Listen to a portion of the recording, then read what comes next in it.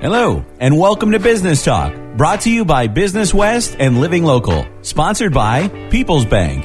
Hi, I'm Chris Kellogg from the Kellogg Crew Morning Show on 94.7 WMAS, and I'd like to introduce your host of Business Talk. He's editor and associate publisher of Business West. Here is George O'Brien. Okay, welcome everyone to another episode of Business Talk. We have a terrific show for you today. I can't wait to get to it. But I will, because first we need to hear this important message from our sponsor, People's Bank. Thank you for listening to the Business Talk podcast, sponsored by People's Bank, bringing you the best in business experts, entrepreneurs, and evangelists. Make Business Talk your innovation break for ideas and inspiration. People's Bank, where commercial banking can fuel your growth and make work life easier. Member FDIC, DIF Equal Housing Lender. Bank at peoples.com/business. Okay, we are back. It is September. We are moving along with our year. Hope everybody had a great Labor Day. We have with us today as our guest, Mark Rivers. He is the event producer for an event called Hooplandia, which we're going to learn all about in a minute. Mark, how are you? Good to talk to you. Thanks for having me. Oh, thank you for coming on our show. We really appreciate it. Hooplandia, that is a name that people first started hearing about, I'm going to guess 3 years ago now. 2019, that's right. And then they didn't hear it again for a long time. This is a giant 3-on-3 basketball tournament, collaboration between the Big E and the Basketball Hall of Fame that you were instrumental in bringing about. It was an event that captured the imagination of the region. Everybody was looking forward to it, and then boom, the pandemic hit, and now we're kind of resetting, turning back the clock, if you will, and putting on this event again. I want to spend a lot of time today talking about what Hooplandia is, why it's important for this region, and kind of what we can look forward to moving forward in terms of a timetable and all those good things. So sure, let's just start with the concept itself. This is your brainchild. This is a Mark Rivers invention. Yeah, for better or for worse, Lau. It's Hooplandia is a giant 3-on-3 basketball tournament played outdoors. It'll be played June 23rd to the 25th of 2023, largely on the grounds of the Eastern States Exposition, the home of the Big E Fair. And there will be some games played at the Naismith Memorial Basketball Hall of Fame as well. Basketball games for teams of all ages and skill types, played on essentially a half court, and 3-on-3 basketball. We'll talk about that too, George. I guess is what's happened with the emergence of 3-on-3 basketball is kind of a sub segment of the basketball sport itself. But the genesis of this really goes back to an event that I've had a certain familiarity with in Spokane, Washington, called Hoop Fest. That was started by some local folks there 40 plus years ago, and has morphed into essentially the largest basketball celebration in the world in terms of participation. A 3-on-3 basketball game that completely engulfs the entire region for the same weekend that our event would be happening in June, kind of the weekend when kids are out of school and before summer starts in earnest for a lot of folks who might vacation or head off to the beach or mountains or wherever they might go. And I've always just been captivated by that event. It's just extremely well organized, and it's become a part of the fabric and culture of that community. And it is their signature tourism and visitation event, and has major economic development implications for that community. And I'm just always struck by how terrific it is and how meaningful it is for that community. And yet at the same time, that community doesn't have even remotely comparable bones or legacy or DNA around basketball that Greater Springfield does. And it just, I've always been motivated by this idea that if there was ever any community in the world that should have a preeminent competitive basketball festival and participatory tournament of the largest scale, it should be Springfield. And so here we are. We started in 2019 and got sidetracked in 2020 and 2021, both times literally by flare-ups, I think, at COVID at the time. And then, because it takes almost a year to plan ahead, we weren't sure where it would land for 2021. And so here we are now in 2022 planning it for 2023. So we feel comfortable that we'll be able to execute, and we've got a lot of good momentum so far. And sometimes you have to wait to do the right thing and the best thing. So our fingers are crossed that will be both the right thing and the best thing. Okay, 3 years is a long time to kind of dust off plans and move forward. It obviously the concept is there. Is it a concept that you believe in? Because it would have been easy for a lot of the players involved to just say, this has become too much, it's become too difficult, this is just not going to happen. But it seems like it just made so much common sense that we could survive all that we've survived for the last 3 years. Is that essentially how it went? It is. I mean, we kept, unfortunately, we just kept reading the tea leaves of what was happening in the community at the time. And, whether there was literally quarantines or public health warnings or group gathering warnings, the Big E Fair itself was canceled.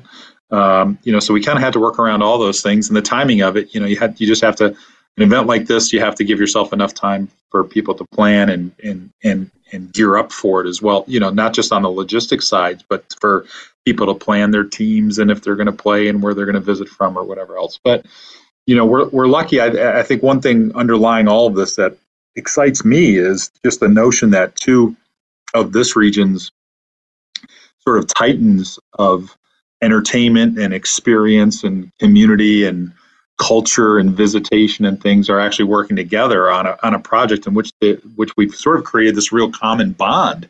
It's like, I don't think you'd think before that necessarily the Hall of Fame and the Big E have a lot in common other than their general support of the community, and they're both attractions, of course, but the idea that they each bring these really terrific strengths to an event like this, that 1 + 1 = 3 is really compels me, So, oftentimes when you talk about large scale events, community events like this, I've gone to Spokane many times. I've played at Spokane. I've played as a participant. You see what it takes to mobilize it, closing down streets and renting porta potties and, staging and this and that and the other thing. It's like, as great as that is in downtown Spokane, the campus for basketball play isn't even, it's not nearly the campus that the Eastern States Big E Fairgrounds offers, so which is just this, wonderful little pedestrian scale campus of buildings and places and spaces that's just really charming. And we don't have to rent porta potties. We don't have to build concession stands. We don't have to rent parking lots. We don't have to, go rent fencing and all those other things that literally the fairgrounds infrastructure can provide anything and almost anything and everything we would need to execute this event. And then when you add the legacy and the cultural and reach and the impact of the Hall of Fame and its whole community and ecosystem to that, I think we have the makings of something that could and should be special.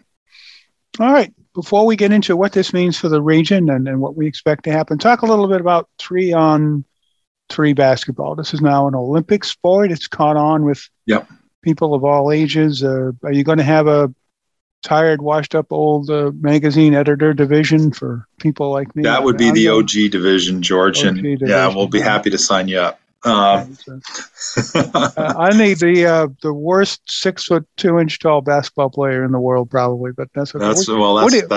There's a place for all of us. I'm 6'4", and I used to play, but I'm kind of a little washed up, mid-50s today.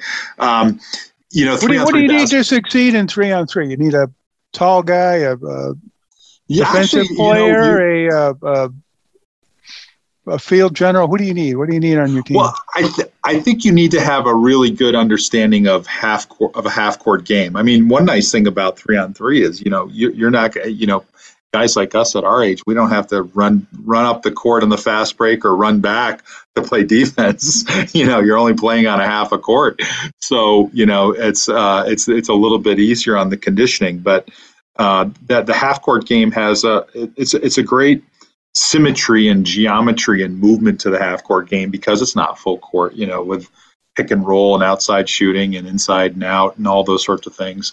And as you said, yes, it is now an Olympic sport. It's an international sport played by countries against each other. We've had teams that have represented the United States in international competitions. Some of those teams have actually, on the women's side in particular, they've had a lot of UConn players from this corridor who've played at that level. And, and we're seeing, for us, we'll have divisions that can really speak to play at all sorts of levels and ages and skills, right? So one of our things is kids 8 and under will play for free. There'll be no registration fee for them.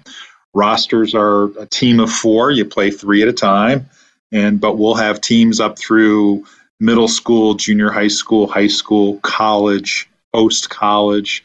We'll have a wheelchair division. We'll have a Special Olympics division. We'll have a veterans division, a first responders division. So it will actually get some really interesting competition among different segments of people. And again, men and women, of course, both. I've even predicted I think we'll probably actually have more women's and girls teams actually in the first year than men's and boys, just because of the strength of the sport among girls and women in New England in particular.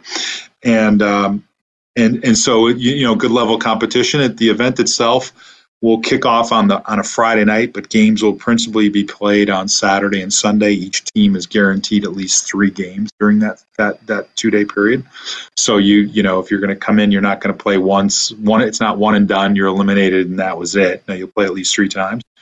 And we'll build a festival environment around the play. So it's, whether it's food or entertainment or music or some shopping or some other little attractions, we think it'll be pretty engaging and interactive, which is really the point of it. It's a basketball fair and tournament, and no better place to do it than at the preeminent fairgrounds in the Northeast. Okay. You're listening to Business Talk, a podcast presented by Business West in partnership with Living Local and sponsored by People's Bank.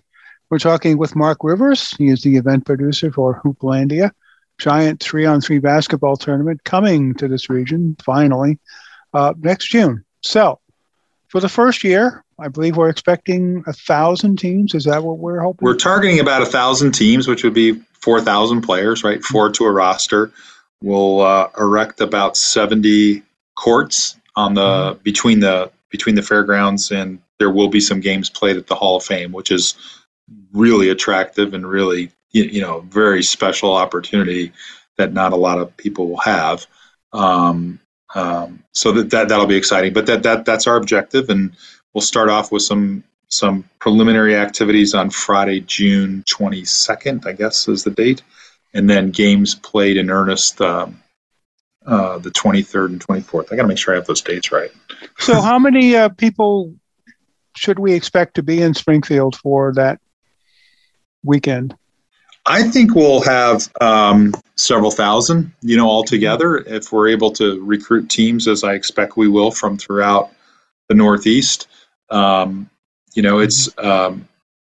It's again, Spokane as a comparable has had 40 years to work at it, but right. I've literally, in going to that event, have found a community that did not have available hotel rooms, that did not have available airline seats into the market, that would have caravans of vehicles driving into the community with the back windows painted out or stenciled out, Hoop Fest or Bust, with a team or a family, driving into the market. And I think that's has always been one of our objectives here, is to create something that will be over time, a true economic beacon of sorts, and support the visitor economy in Western Massachusetts. And it has the opportunity to do that. Talk about that process.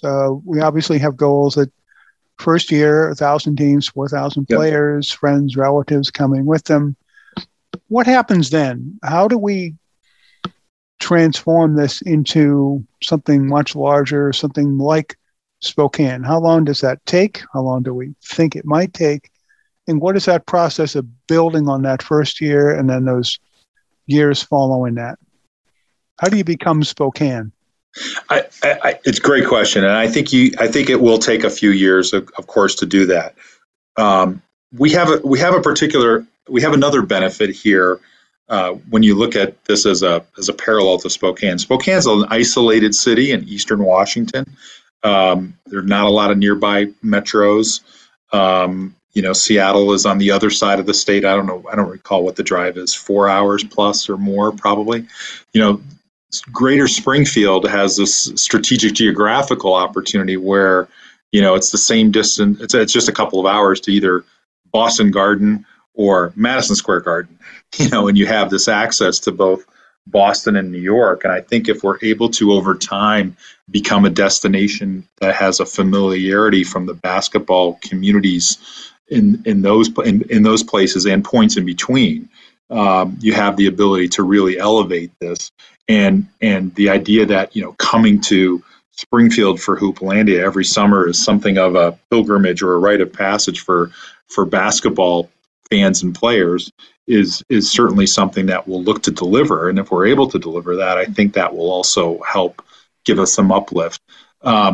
Spokane also had an interesting advantage over time that there is probably some comparable to here too, George, which is Nike being from Portland, Oregon, in a pretty close proximity to Spokane, and started out as largely a Pacific Northwest company that grew into a global titan.